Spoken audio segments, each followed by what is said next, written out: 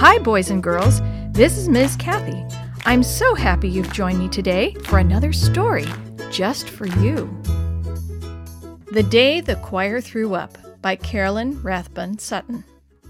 Some attempts at translating from one language into another one can be pretty funny if the translators don't know what they're doing. I once heard of a British missionary who was trying to translate an English hymn into a Bantu, African language. One line of the English hymn went like this: "Sin dies simply to rot." But the missionary's translation of the line became, "It is good for you to rot."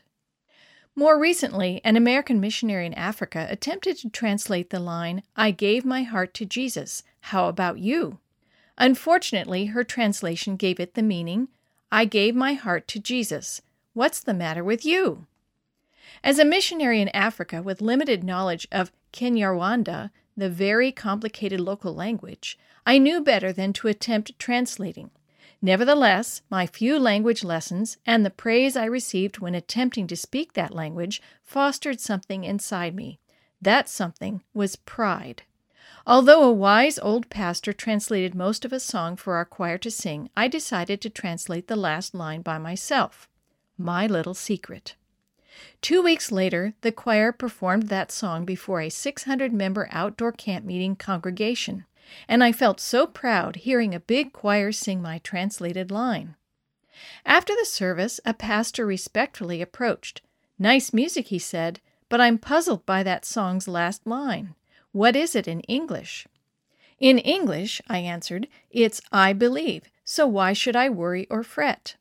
Gently, the kind old man explained that what I had actually translated and had the choir sing at the top of their voices was, "I believe, so why should I throw up all the time?" Oops! This whole thing happened because of my pride. Pride takes our love and focus off God and puts it on ourselves. As I found out at that African camp meeting, pride will eventually embarrass or hurt us. See Proverbs 16:18. But worst of all, pride, in Christians, will embarrass and hurt the cause of God.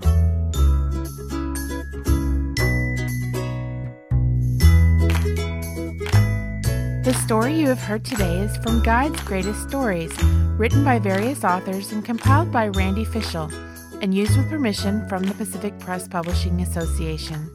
If you're interested in any other books published by the Seventh-day Adventist Church, please visit AdventistBookCenter.com or call 1-800-765-6955.